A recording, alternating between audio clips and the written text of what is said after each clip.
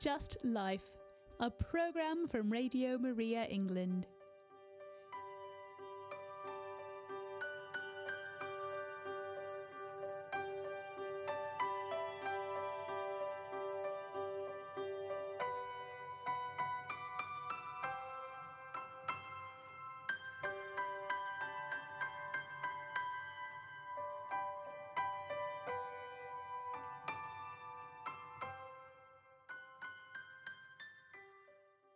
Good morning, everybody. You're listening to Just Life, and this morning we are joined once again by Marcela Alatorre. Good morning, Marcela.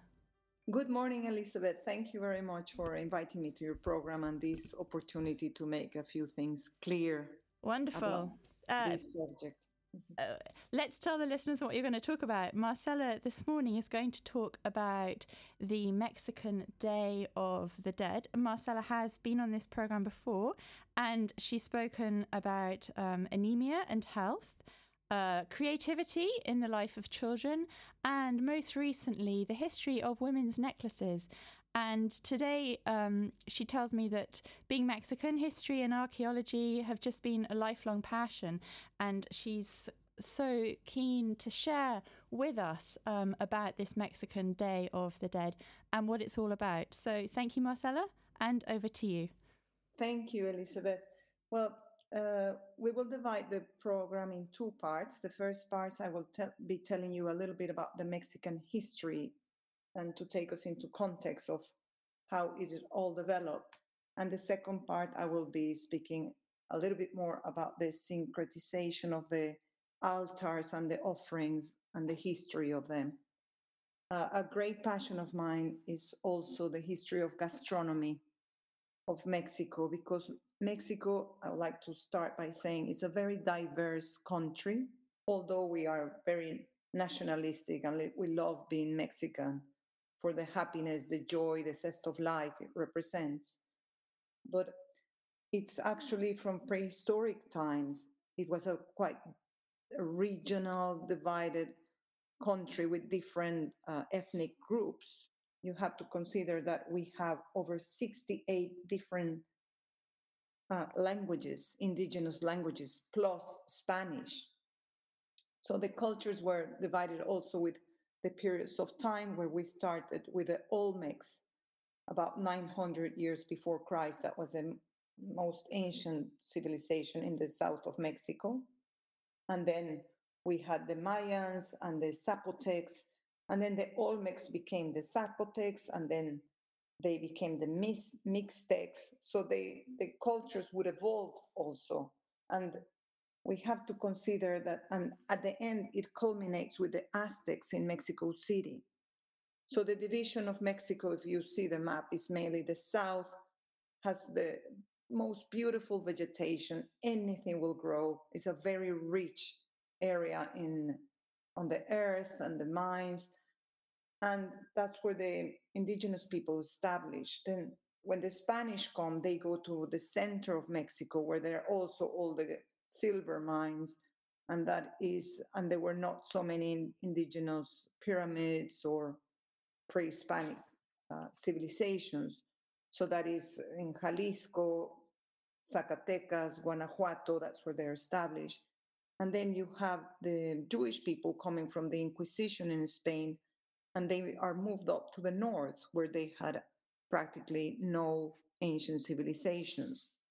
And now they have mainly all been converted to Catholicism.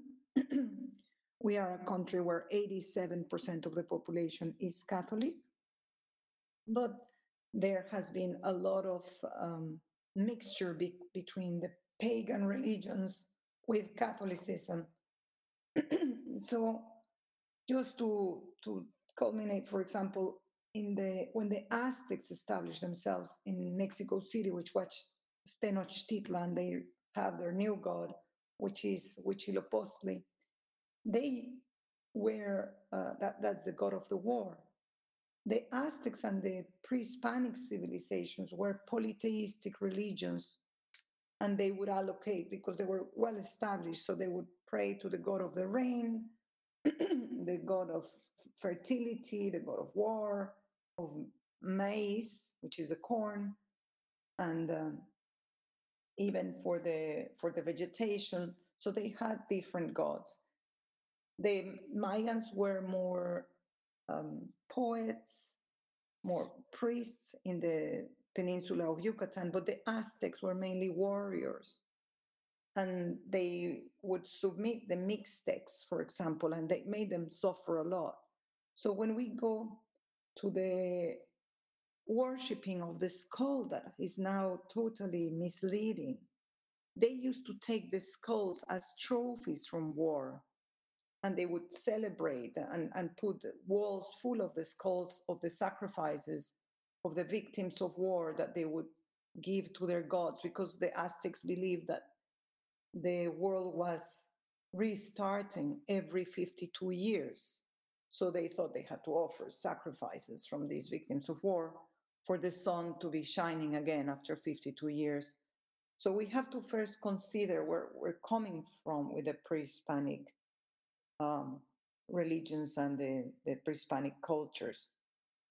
Now, when Hernan Cortés, they come in 1942, they bring the Catholic religion, and they try to stop eliminating human sacrifices. Now, something that is portrayed in the Day of the Dead, and this is true, is that nowadays is seen as the beginning of the new life, of a new cycle. But where we have to clarify is that in the ancient cultures and some of the celebrations, they put the altar thinking the dead are coming back. And what we have to make clear in the Catholic religion is we don't believe the dead come back. We do not talk to the dead. So we have to make very clear the line when the people decide to set up an altar for the dead or an offering. We should take it as an opportunity or as a memorial to know your ancestors, to know where we come from, and to have a good relationship, that death is part of our life. But we believe in God of the living. Christ is the resurrection. He has given us eternal life through his own death and sacrifice. So it is, we can tell stories about our dear ones to our family on the Day of the Dead, but the main thing is the prayer. And I'm going to talk about that at the end, and the holy souls of purgatory, but it's a period of remembrance.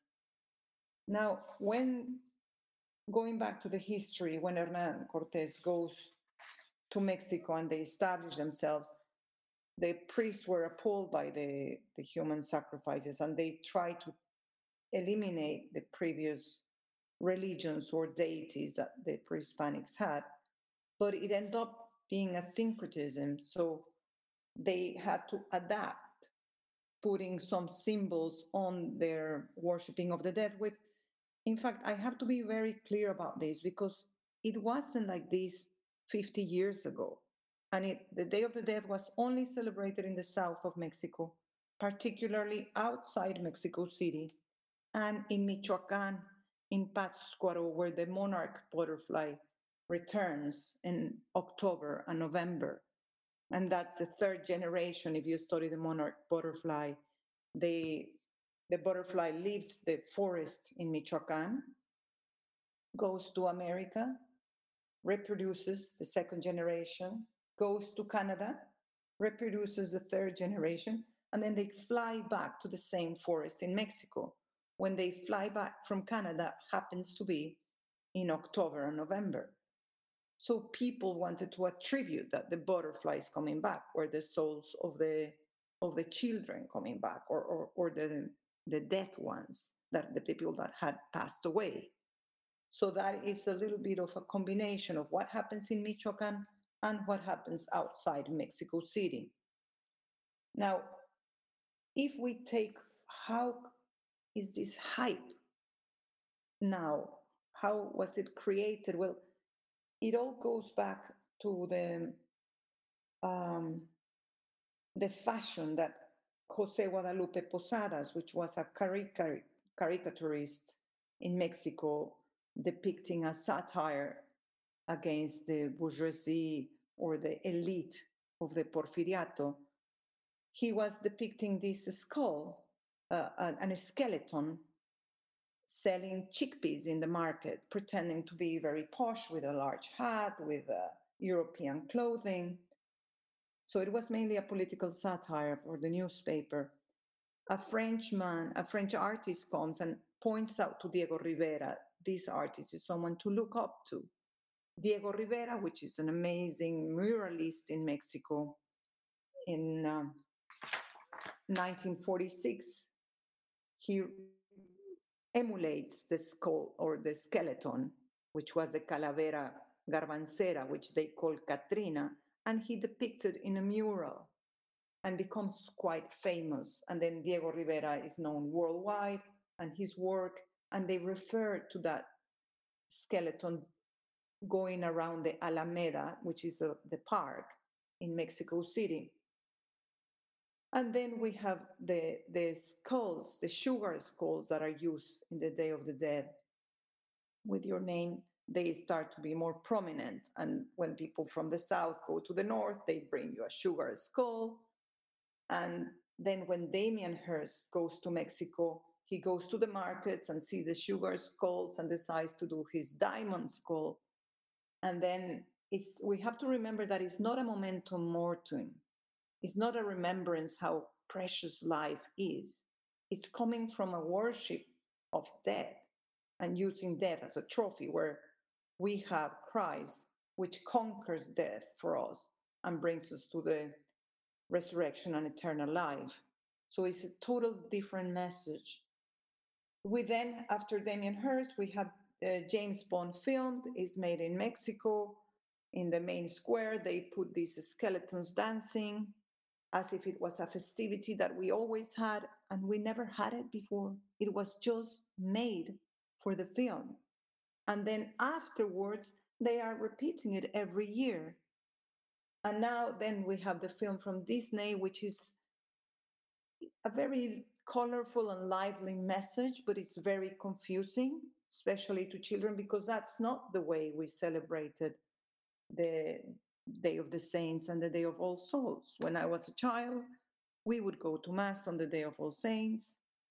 We pray to the saints in the Day of All Souls. We offer sacrifices for the souls of purgatory, especially the plenary indulgence, because we know they're suffering a lot. And we remember our death. And the only thing we would do in the north was, if they had a grave that was nearby, you would go and clean the grave, put some flowers, and mainly you spend the time at home and saying a prayer in the Mass and going to Mass and praying for their souls. But anyway, I think we can have a break if you want to put that beautiful song in Paradisum, which is the welcoming of the soul into heaven. Thank you, Elizabeth. I will continue with more history afterwards. Thank you so much, Marcella. Such a fascinating introduction. As Marcella said, this is In Paradisum, sung by Cistercian monks.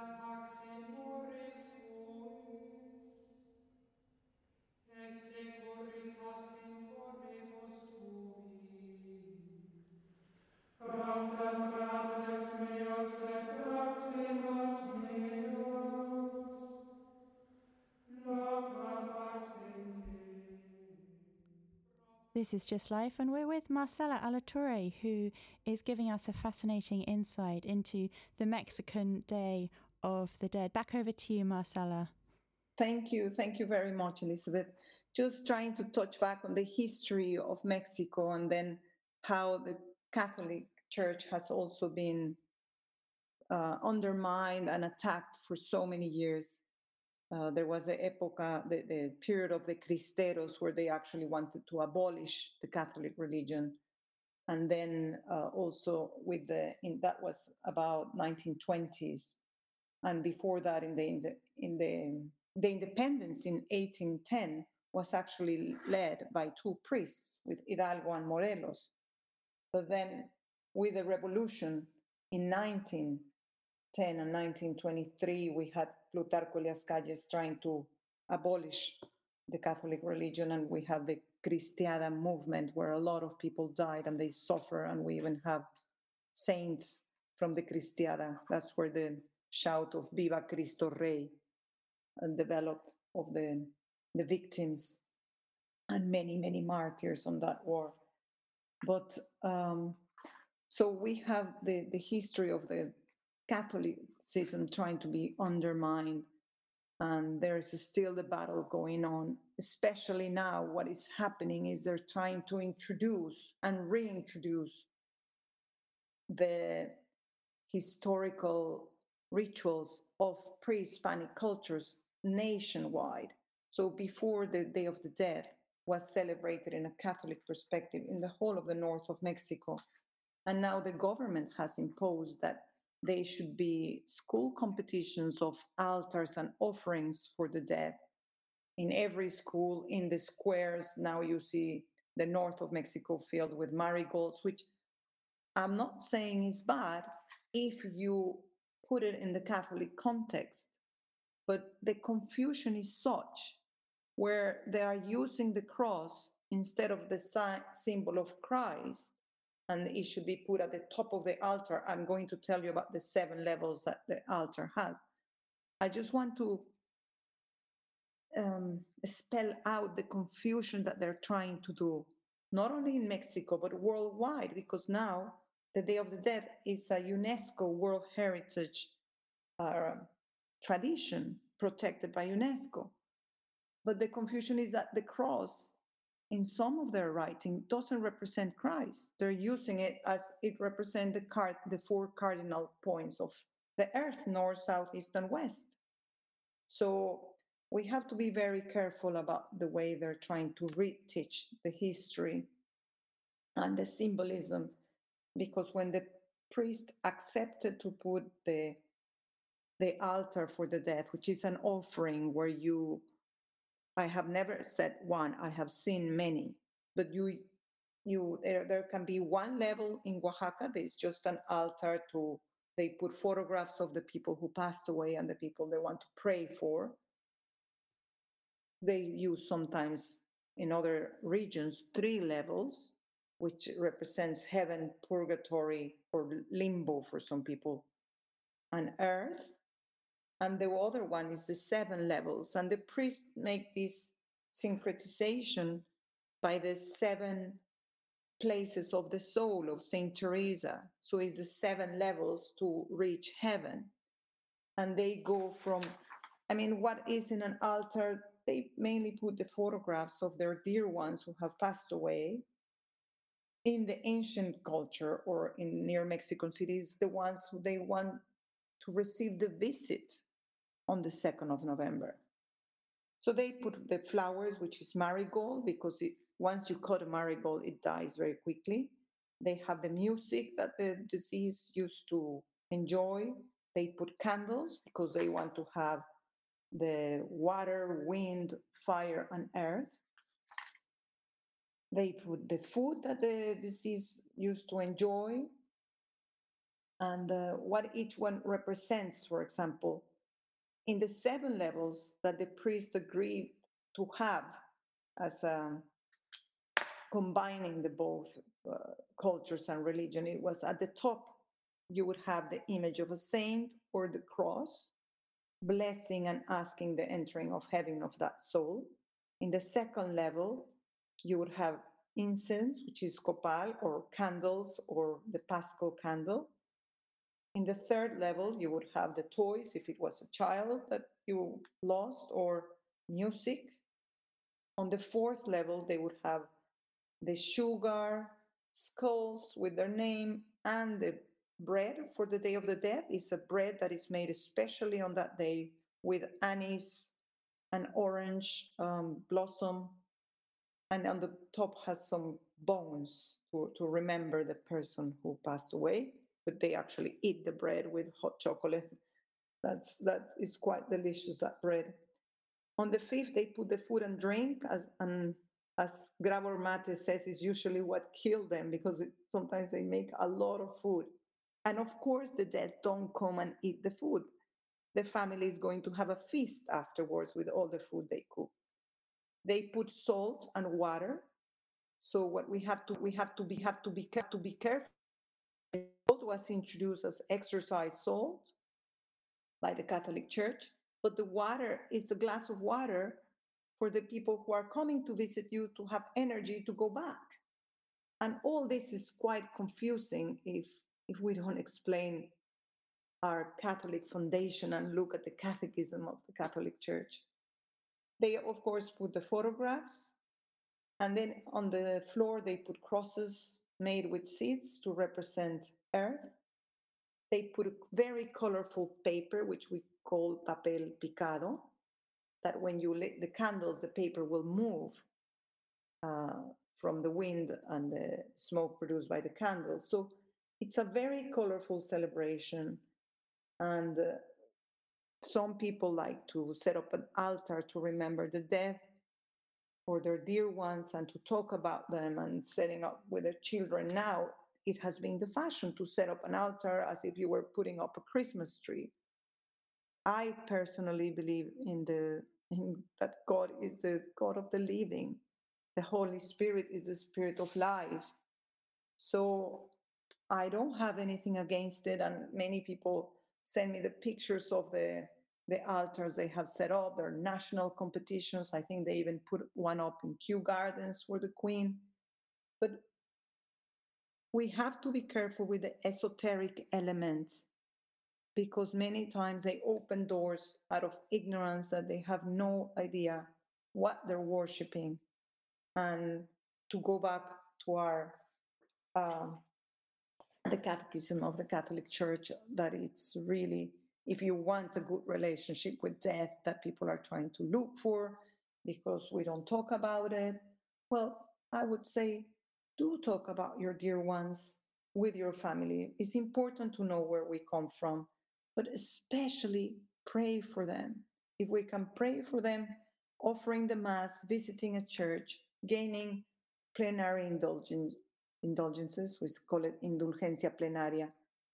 It's an immense gift to pray for the souls of purgatory. There is a lot of suffering, and as they say, you prefer to suffer on earth if we have to than one day in purgatory. But like San Simeon, he said, I know I will not die because I am part of life and I have all the life that irradiates from me. So the Holy Spirit is the giver of life. We should focus on life. And as I mentioned, most of the people we know and admire have already passed away. So this is when we are alive, instead of focusing on the dead and celebrating death, we should remember our dear ones in the way that you can. But yes, cleaning the grave, honoring their life, putting flowers. But the best way to honor their lives of our ancestors is with the best behavior and being the best version we can be of ourselves. And as I mentioned, to have the prayers in the church, having a mass said for them, you saying the prayer that their names will be written in the book of life. But the altars, it can be seen as a fun ritual, where it has been so confused that they say, no, death doesn't matter, and you celebrate death. And now that you have everybody dressed up with their faces painted as a Catrina, as if that was a Mexican tradition. Well, honestly, it has just been a tradition for the last 50 years. And it's all after, as I mentioned, the James Bond film, where they had the skeletons dancing in the main square, which was, we have the cathedral in Mexico, which is built over the pyramid of El Templo Mayor. So we just have to open our eyes and do our own research of what are we celebrating. You know, when you put the marigolds, the flowers, they are indicating the way for the dead soul to come back and visit you. Well, do you go back to the Catholicism of the Catholic Church? No. The dead people don't come back and visit us. We don't talk to them. You know, we celebrate their life, we celebrate the love they gave us, we celebrate their sacrifice, but they belong to God. And yes, it's part of being alive that we will pass away one day and hopefully be united with God. But all I said is please do your own research and don't take things lightly. Many doors are being opened in the esoteric new age and ways to celebrate the death that is totally alien to us.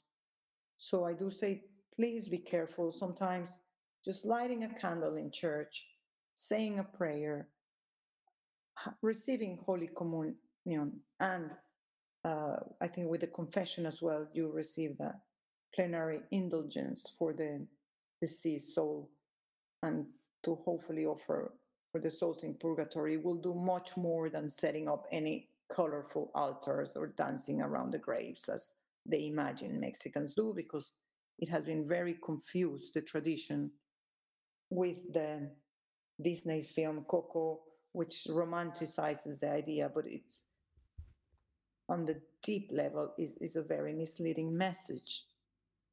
Now, I Thank you, think we Marcela. can take another break. Yeah, let's listen to this very beautiful clip that you've sent me. Excuse my Latin. Haec dies quam fecit Dominus. This is the day that the Lord has made. We'll listen to it and then you can tell us who is singing it.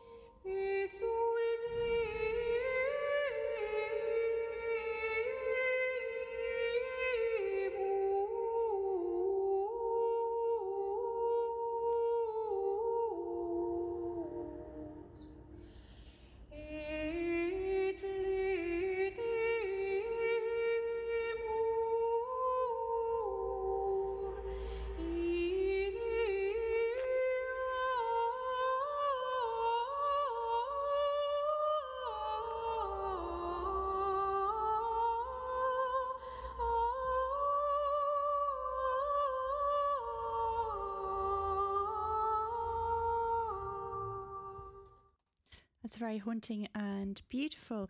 I would just like to say to everyone that I'm going to open the phone lines in case you have a question for Marcela this morning. The number is 01223 375 564, 01223 375 564. Please don't hesitate to call in with any question about what she's been talking about this morning. Marcela, could you tell us a bit more about the altars that are set up and what people put on them? Yes, sure. Thank you, Elizabeth. I just wanted to mention about that song. It's a beautiful song that was sung by my Korean teacher of Gregorian chants. She's absolutely amazing because you usually hear Gregorian chants being sung by monks. And she's a woman, a very young woman from Korea. And the beauty of this song and why I chose it is that this is a day that God has made, but it is asking us to rejoice. And I think that's one of our responsibilities of being alive, is to be perplexed at the beauty of life with all the trials and complications and suffering that we will have. But it is still beautiful, and we must rejoice for all the blessings God is giving us. So that's why I chose it. And I think to hear it in this amazing voice she has I is completely just very agree. uplifting. I'll just give a translation for those who aren't fluent in Latin. This is the day which the Lord hath made. We will rejoice and be glad in it. Alleluia. And Marcella sent it to me and said, this is the song we're looking for, and I'm sure you'll find a better version. But when I looked up on the internet, really there was nothing quite so haunting and beautiful. So that's why we went with the Korean teacher. So a huge thank you to her. Oh, thank you. I had to, well, I read the liturgy of the Mass, in fact, on the 1st of November at the oratory, at the same time that they were having the Mass for the school, for the children in the oratory. And you can imagine all the boys from the Brompton Oratory School were there. They had the amazing choir singing this song. And I was in a little chapel having a Mass in Spanish by the priest who gives us a Mass in Spanish. But I nearly started to cry when I had to do the reading, because the words were so powerful, the first and second reading on the Day of All Saints. And then we had this music in the background. So, oh my gosh, how heavenly. That sounds absolutely fantastic. For anyone who doesn't know the church, it's a well-known and huge and beautiful church in central London, the Brompton Oratory. Do pay a visit to it if you're in London. So Marcella, back over to you and the altars, the Mexican altars. Yes, sometimes they even put as I said, the music. They put the cigarettes the person used to smoke. The alcoholic drinks are always there. They put the tequila, the mezcal. That's why they say they usually put in the altar what actually killed the person. So it's quite ironic. And many times in the Mexican culture, we're known to not only just to have wonderful parties and celebrations at the last minute, because we always count the extended family as family. So unlike Europe, where the immediate family is extremely united, if my mother has 50 first cousins, I have 250 second cousins. So half of the town, we end up greeting each other as primo, which means cousin. And we call every friends of our mother aunts, because they are our aunts or somehow related. So you can organize a huge gathering in minutes. Remember, we are very gregarious culture, even from pre-Hispanic times. We are gregarious. We're always united. And the contrary, on Europe, they're much more individualistic. Their self-knowledge is much deeper. Their philosophy, the theologians they have developed, they are inward looking, finding God inside of you. Where in Mexico, it's with a group of people. So anyhow, it's this idea of having a party every time you get together, or it's your birthday and suddenly 40 people show up to say happy birthday, and they pass by your house without you having to do anything or even inviting them. So that is the idea of Mexicans and their parties, but also the ability to laugh at our own misery or our misfortune. So even when there are catastrophes in Mexico, we are going through very difficult times with the drug cartels. It's horrible what Mexico is going through. People try to learn to make jokes about it. And there have been a lot of murders and killings. And when they try to satirize or make a joke out of passing away. So we have to be careful and draw the line, because many times people will try to laugh out of nervousness, or they're anxious about it and they don't know how to emotionally express their pain or hurt, and they will develop a joke. But this, when it comes to respecting the people who have passed away, it really crosses a line. And what you see now in the newspaper is they put the image of the skeleton is everywhere now in Mexico, even in the games for children where they play a kind of loteria, which is bingo. You always have the death skeleton as in one of the cards. So they develop this relationship, which is constant. But also, somebody writes a type of rhyming poetry, what happens when you die, where you're still very much alive. So it's interesting to see the perspective and understand the cultural and psychological and sociological differences. But I think we need the balance to understand the beauty of self-knowledge, of inward looking, and to celebrate the life that God is giving us that is precious. And something that I'm really devoted to is, of course, I'm pro-life, but I'm pro-life also to the very end of our lives. I believe we should always pray for life. We should always ask God for healing until the last breath. We believe that is the polishing of the diamond of the soul in the last hours. And if there is suffering and the suffering is sanctified, is part of the polishing of our soul to be united with God as we learn and we clearly understand this life on earth is merely a test. And the reading on the Day of the Dead in the Catholic Church on the 2nd of November, where we will be purified and tested as gold is, it couldn't be more clear. And it gives us the most beautiful relationship with life and death and what it means to be alive now and how we have to sanctify and rejoice in our life. Anyway, I hope this is helpful, Elizabeth. If you have any questions or it's absolutely fascinating. I knew very, very little about the Day of the Dead. Once again, I'd like to give out the phone number. If anyone has a question, please do call in during the music break. The number is 01 223 375 564 01 223 375 564. Marcella, we've probably only got time for one more song. So which one of our other two do you want to go with?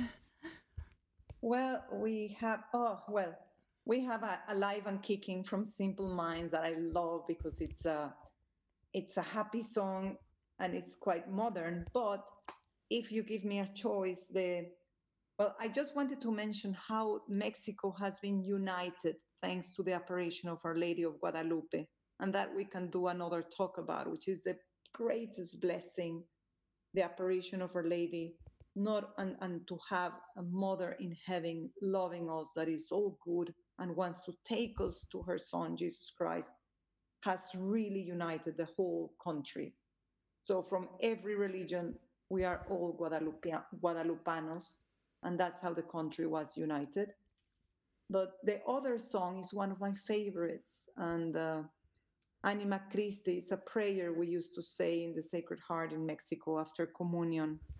Okay, in that case, let's go with Anima Christi. This is Anima Christi Sanctifica Me.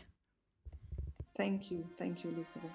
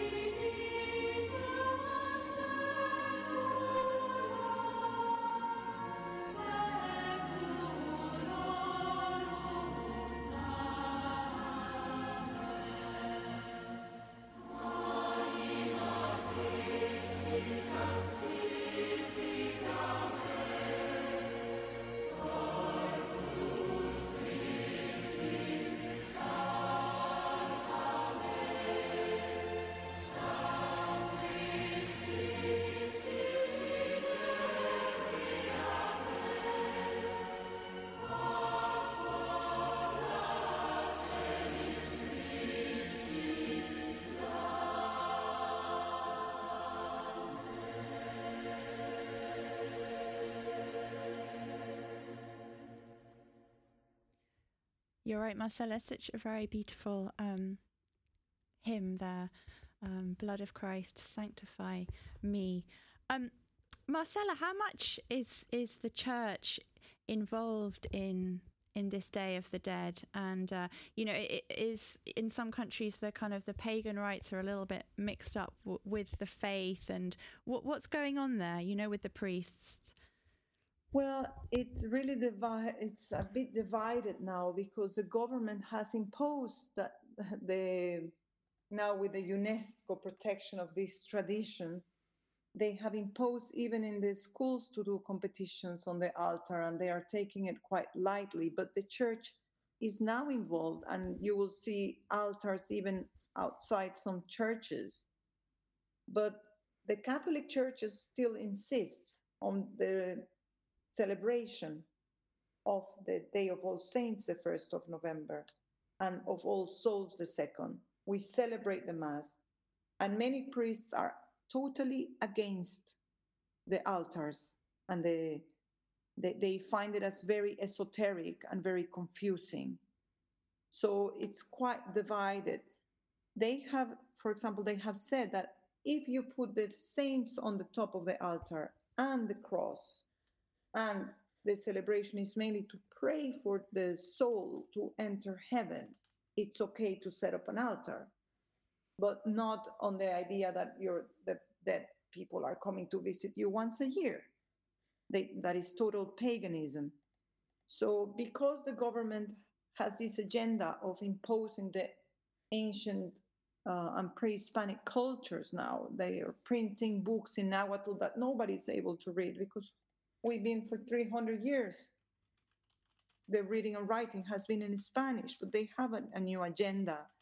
And even the president, before he starts a meeting, sometimes brings a shaman and does a ritual, which is very confusing. But the church is stronger than ever.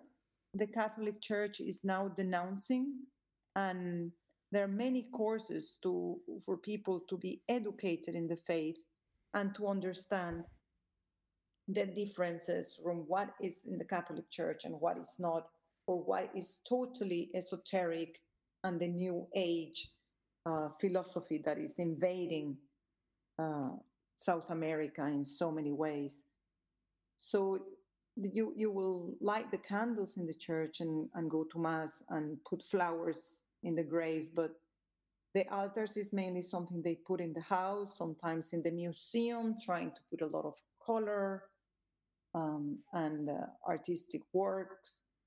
But the church is still the church, and is very clearly spelled out the prayer we need for the souls in purgatory, and the way we remember our dear ones for the love they give, because love is the only thing that truly remains after centuries, or the legacy is we have to honor them by the way we live our lives, living a righteous life and praying the rosary for them.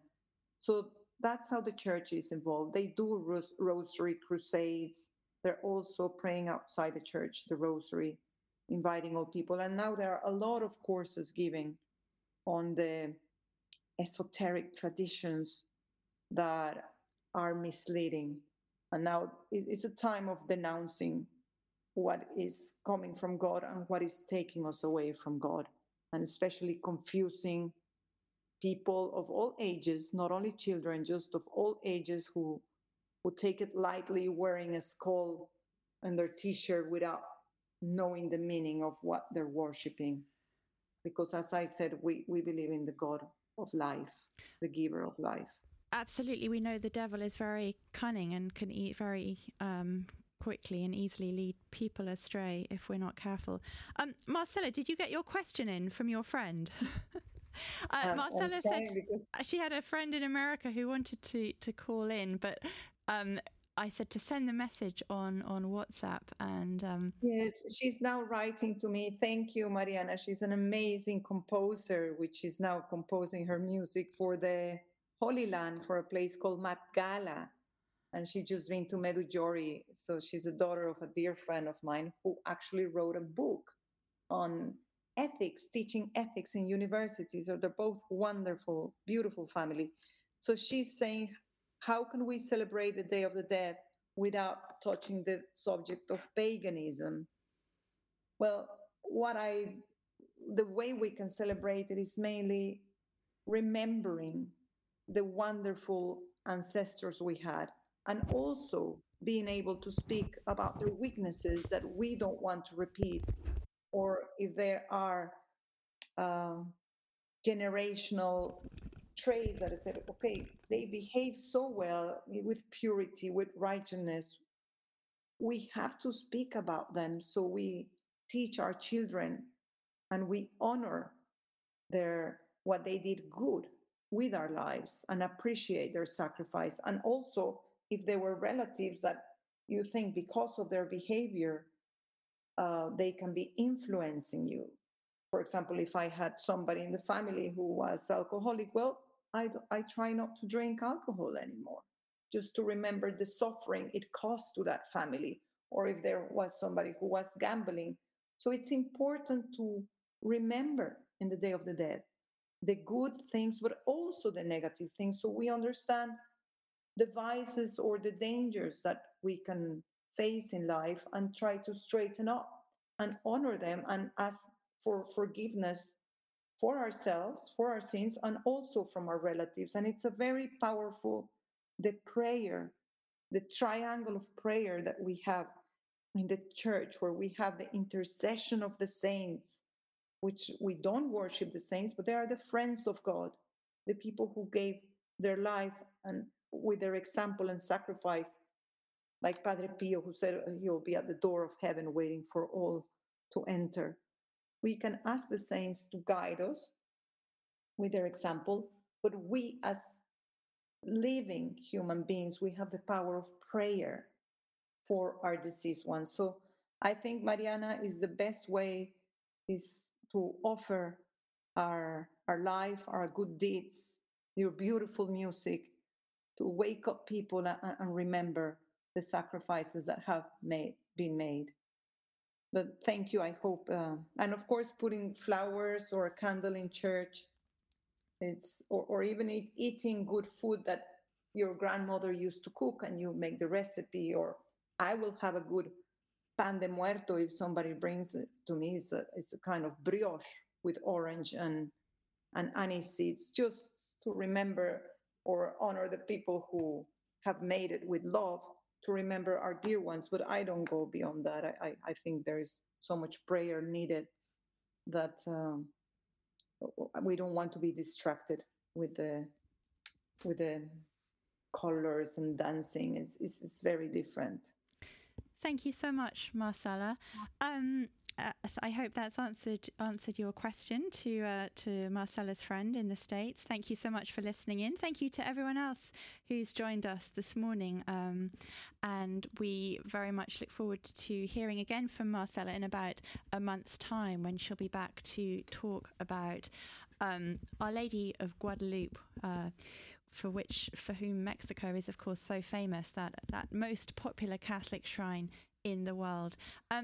And Marcela, I think we've got time, as we started a bit late, to finish. You've spoken a lot about the beauty of life and how precious it is. So I'll say goodbye, but we'll then play your song Alive and Kicking. So thank you so much, Marcela, for your time this morning and sharing with Radio Maria so beautifully and insightfully about your own culture. Thank you. Thank you, Elizabeth. It's been a pleasure to be with you. Thank you for the invitation. And goodbye to all our listeners. Thank you.